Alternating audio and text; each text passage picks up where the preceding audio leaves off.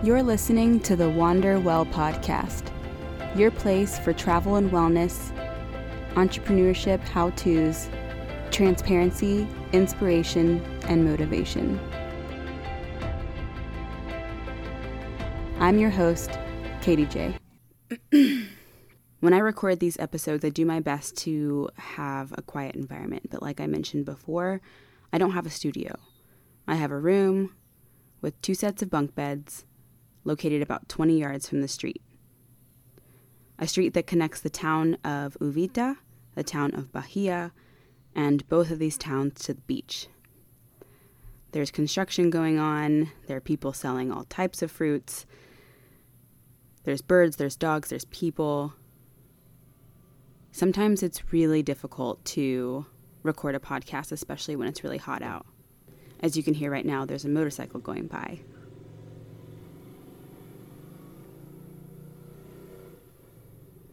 Normally I would try to cut that out, but I'm leaving it in to prove my point. Yesterday I tried to record this episode. I closed the windows, turned off all the fans, and stood in the sauna, aka my room, trying to explain to you, my lovely and supportive listeners, how I got started online, creating an income. As we move into the details of my entrepreneurial journey, I'm finding myself getting caught up in explaining the back-end, not-so-fun logistics of starting a business. I stood in my room for about 20 minutes sweating, reading what I had written, which was about 4 pages worth of notes, and feeling like I wasn't making any sense. Every 20 seconds, a loud motorcycle would go by. Someone would walk down the street screaming, "Bananos, manzanas, sandia, piña." It was hot. It was loud. And I felt futile in my efforts to explain these lessons I've learned. So I left my room, made a cup of yerba mate, which I posted about on Instagram story pretty extensively, and then decided to rethink the structure of Tell All Tuesdays. The purpose of them is for me to tell you what I'm up to, what I've done, and how I'm planning for the future. But I felt stuck sitting in my quote-unquote recording studio. I didn't like it. I didn't like what I was saying, and I didn't like how I was delivering it to you guys. I can actually see the podcast statistics, the downloads by day, by location, by episodes, by region. A big shout out to all of my friends and loved ones from Texas. The most downloads are coming from there. Virginia and California come into a close second. No surprise there, I've lived in both of those states. I can also see that while Tell All Tuesdays are the least popular day of the week, I can also see that there are still people listening. So first off, thank you. It's extremely scary opening up like this. I sometimes feel paralyzed by the thought of someone who knows me listening to this, rolling their eyes and making jokes over beer later on. But then I remember I'm not a middle schooler anymore. What other people think of me no longer affects my self-worth. I do what I want, I live where I want, and I say what I want. Although, I do have to keep myself from cursing on this podcast. I want to keep it clean so it can be downloaded in every country. Some countries will block explicit podcasts. And B, I'm in Mother Chucking, Costa Rica. I surf, stretch, make smoothies, meet incredible people from all over the world, enjoy a few passion fruit margaritas here and there, and I am living the heck out of life. Who cares what anyone thinks or laughs about? I should warn you, that's a side effect of self-awareness and self-love. You literally have no cares to give towards other people's expectations of you. You just live out your truth and wake up feeling amazing every single day. So why am I telling you all of this? I'm mentioning all of this because I think for me and for you and for this podcast, it's going to be best if I change up the structure of Tell All Tuesdays. I'm going to have it be interview style, but I'm just going to interview myself, answer the questions naturally instead of trying to basically read the notes I've already written down. Perhaps I'll turn on Google's transcription service and see if it works. Okay, now that you know it's going to be an interview of myself instead of me just reading from notes, let's go ahead and get started. Today,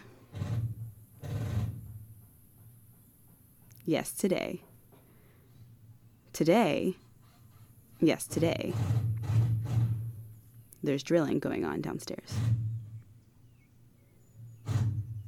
We left off when I heard about e-commerce from a friend at a music festival in Marfa, Texas. Question number 1. What is e-commerce? E-commerce is selling products online, exclusively online. Plain and simple. What is Shopify? And why is it the best e-commerce platform? Shopify is a e-commerce platform.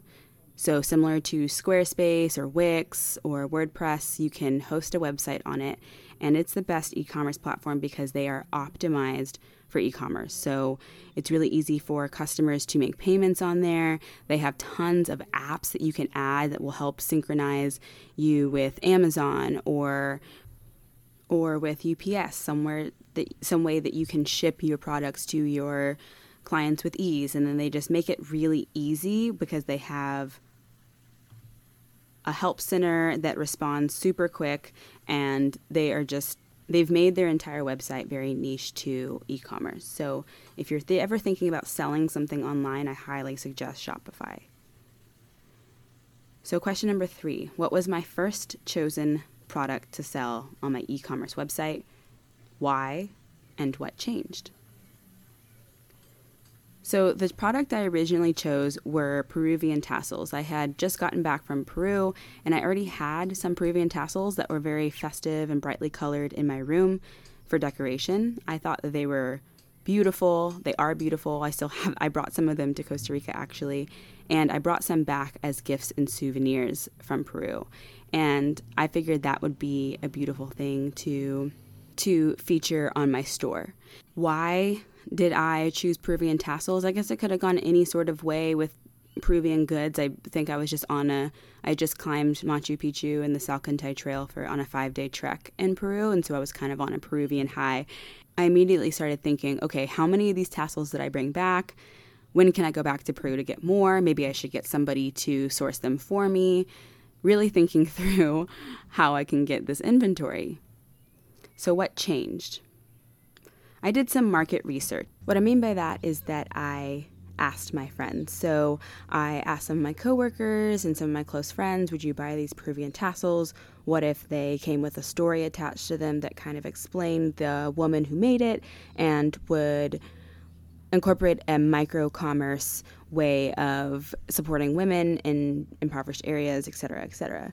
So I got some good feedbacks. Mostly people were saying, my favorite part about traveling are the souvenirs and the people that I meet on those travels. And I've never been to Peru. I've never even been to Central or South America. So I wouldn't necessarily want such a brightly colored item in my home if I didn't have any tie or story to it that I could tell. I also felt like the product was a little bit forced. It's something that I really like. And when I was going to go learn how to take pictures of products and put a white background together, use some natural sunlight, the photos were awful, and I had to get my photographer friend Jessie to help me out, which is totally fine. I think it's totally appropriate to ask for help, which I think all entrepreneurs should do, but it just didn't quite click with what I thought I was capable of doing with this e-commerce site. I also only brought back about 10 tassels, so the inventory was going to be an issue. Let's just say, hypothetically speaking, this just took off. Everyone loved my Peruvian tassels in my travel trove. I could sell 10, and then I would have to shut down the store before going back to Peru, which there are worse things, but with the plans that I had for travel in the fall, it just didn't seem to quite make sense. So then I moved into travel journals. And so question number 4 is, why travel journals? So this was actually a wonderful suggestion by my partner Tucker. I went to him with my findings from my quote-unquote market research, and he said, well, if people need a connection to their own travels, then why don't you sell a product that would allow them to reconnect with their own travels, or to record their own travels rather, and that was a travel journal. And I thought that was brilliant. For myself, I know that I've kept a journal during my travels and have written down my feelings and my experiences and the significant parts of my travels, and that's been, to go back and look at those, sometimes I'm like, holy moly, I was feeling that way about that situation or about that person, and I don't even remember. I almost blocked out those feelings, and to go back and look at those in my journal, it's a wonderful resource to have. So that's where I that's why I chose travel journals. So what is drop shipping? When it comes down to inventory, when you want to do your taxes and write off your inventory, you can't write off inventory. You can only write off the cost of goods sold. So if you buy 500 travel journals and only sell 3 of them, then you can only write off the cost of 3 of those journals, and the rest is just sitting inventory. Additionally, I already knew I was going to Costa Rica, and I didn't want to have 500 journals sitting somewhere in the United States with someone else having to deal with them. So then I discovered drop shipping. And like I said, Shopify is optimized for e-commerce, and drop shipping is exclusively e-commerce. How it works is there's a warehouse in China, and I found a supplier named Alice, and she makes these leather-bound travel journals. They have removable and customizable inserts, and they're beautiful, genuine leather, and they come in all these different sizes and colors. And so I really liked her product. And what happens is I would take her product, put it on my store online, and say, here are the sizes available, here are the colors available, here's the cost. Someone would go to my store, buy a product, pay me whatever I priced the product at, and then that would send the order all the way to China, where Alice would package them up and send them to my customer. That is drop shipping. I never touched the inventory. I never even had to buy the inventory until Alice got the order and said, okay, this is what your customer bought. This is how much it's going to cost you, the website owner. So what it basically means is that I'm in charge of branding someone else's product. I was branding it as My Travel Trove specifically, and that was essentially my product, but I never made it with my own hands. That is drop shipping. So if we put this all together, what I eventually moved from was Peruvian tassels into drop shipping travel journals, leather-bound travel journals, and I was really happy with this. I thought it was a great idea. The only issue was that I didn't follow cardinal rule number 1. Make sure you absolutely know your product inside and out before you put your name on it and before you sell it. Because when I first received my travel journal, it was right around the same time that my friend Carly and Ray received theirs, because they are wonderful, supportive friends and ordered travel journals from me. And the packaging was very underwhelming.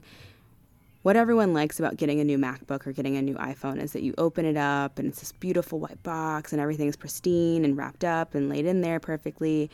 And these journals were wrapped in dirty white shipping paper. The from address had Chinese characters all over it. It just was very underwhelming, and you didn't even know what you were unwrapping until you got to the actual journal. So I didn't like that factor at all. And what I realized about myself as an entrepreneur is that I need to have more control over the product.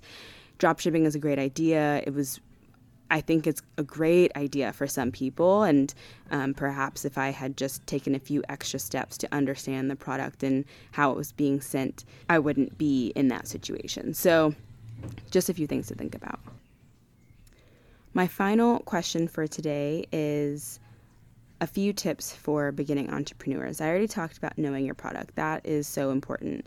Before you put your name on something, be proud to put your name on something. Be proud to say, yes, I had everything to do with how you received this product and all the things that it's offering you. There were a few other things about the journal, such as the placement of My Travel Trove on the front was a little crooked, and the pages had some weird structure at the top of them where it looked like you wanted to check off some boxes depending on which day it was, and it was just mad extra. So I know your product and be proud to put your name on it. That's my tip number 1. Tip number 2 is do market research. I asked my friends, we all got together one day, and I said, I know you guys like to write and like to journal, and you're yogis and women and you're introspective, so what are some things that you look for in a journal? And this is before I picked Alice's journal specifically, and I got that they would pay around $30 for a journal they really liked, and some of them liked line pages, some of them liked blank pages, so ended up finding a journal that offered both, which was awesome. And my friend Ray liked to fold her journal back onto itself so she could cuddle up in a couch and write down her thoughts and get all cozy with some tea or something. And so I found a journal that incorporated all of those things. The leather-bound journal was basically just a sleeve, and then into the sleeve you could put inserts, and the inserts could be lined, or they could be blank, or they could be a calendar, or they can be a weekly calendar. It was customizable, which I loved. And this is something I will probably end up going back to because I still like writing, and I'll get into later as to, well, I kind of already talked about why I'm no longer selling the journals. It just wasn't a good match with how the packaging was working.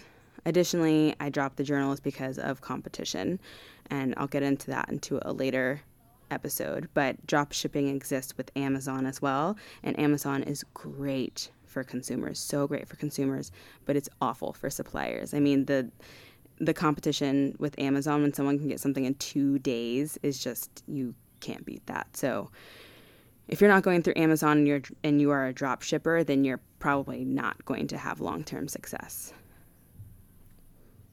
So back to the market research. I just interviewed my friends. I asked them about their favorite types of journals and came up with Alice's journal. But I would recommend something that I didn't know back in October, and that's Facebook. Facebook has so many people on it and has so much useful information. What I would recommend is finding your niche and then joining a group with tons of people in your niche. So I would have joined a women's travel group, for example, and asked in the group. And by the way, these groups are very specific. You are not allowed to promote any of your products, and you are not allowed to be mean to other people. So as long as you agree to those things, you'll be fine. But pose a question to the group, and what I should have done is said to the whole group, do you ladies journal when you travel? If so, what are your favorite types of journals? Looking for something for my next trip. And then people love to talk about themselves. So it's just an informal survey, if you will. It's a wonderful way to get useful information directly from your niche, or directly from your market, rather. And then my final tips for beginning entrepreneurs is to either outsource or educate.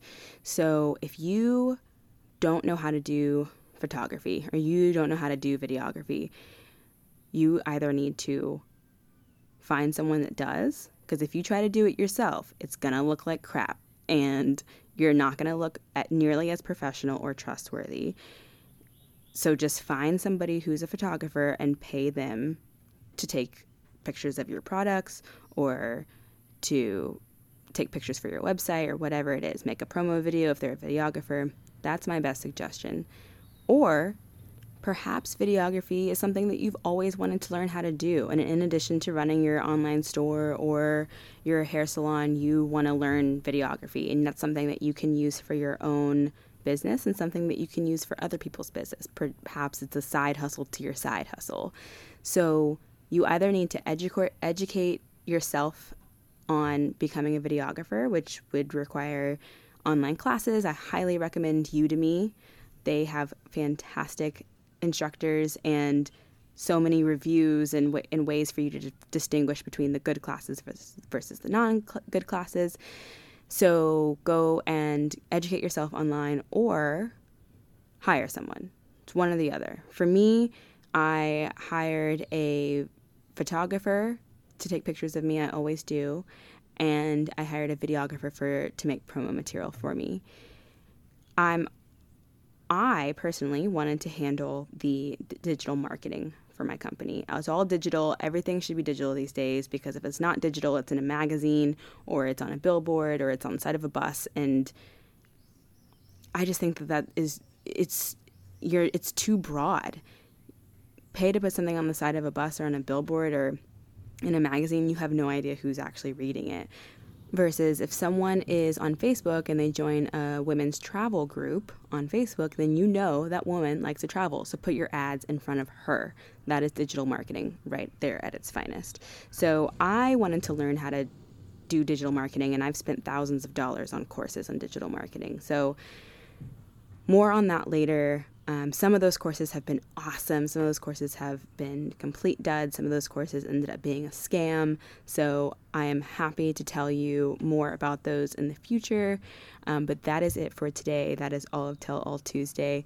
And I realized that I forgot to tell you my fun fact of the day. So my fun fact of the day is that my go-to alcoholic beverage is craft beer. Have a great day.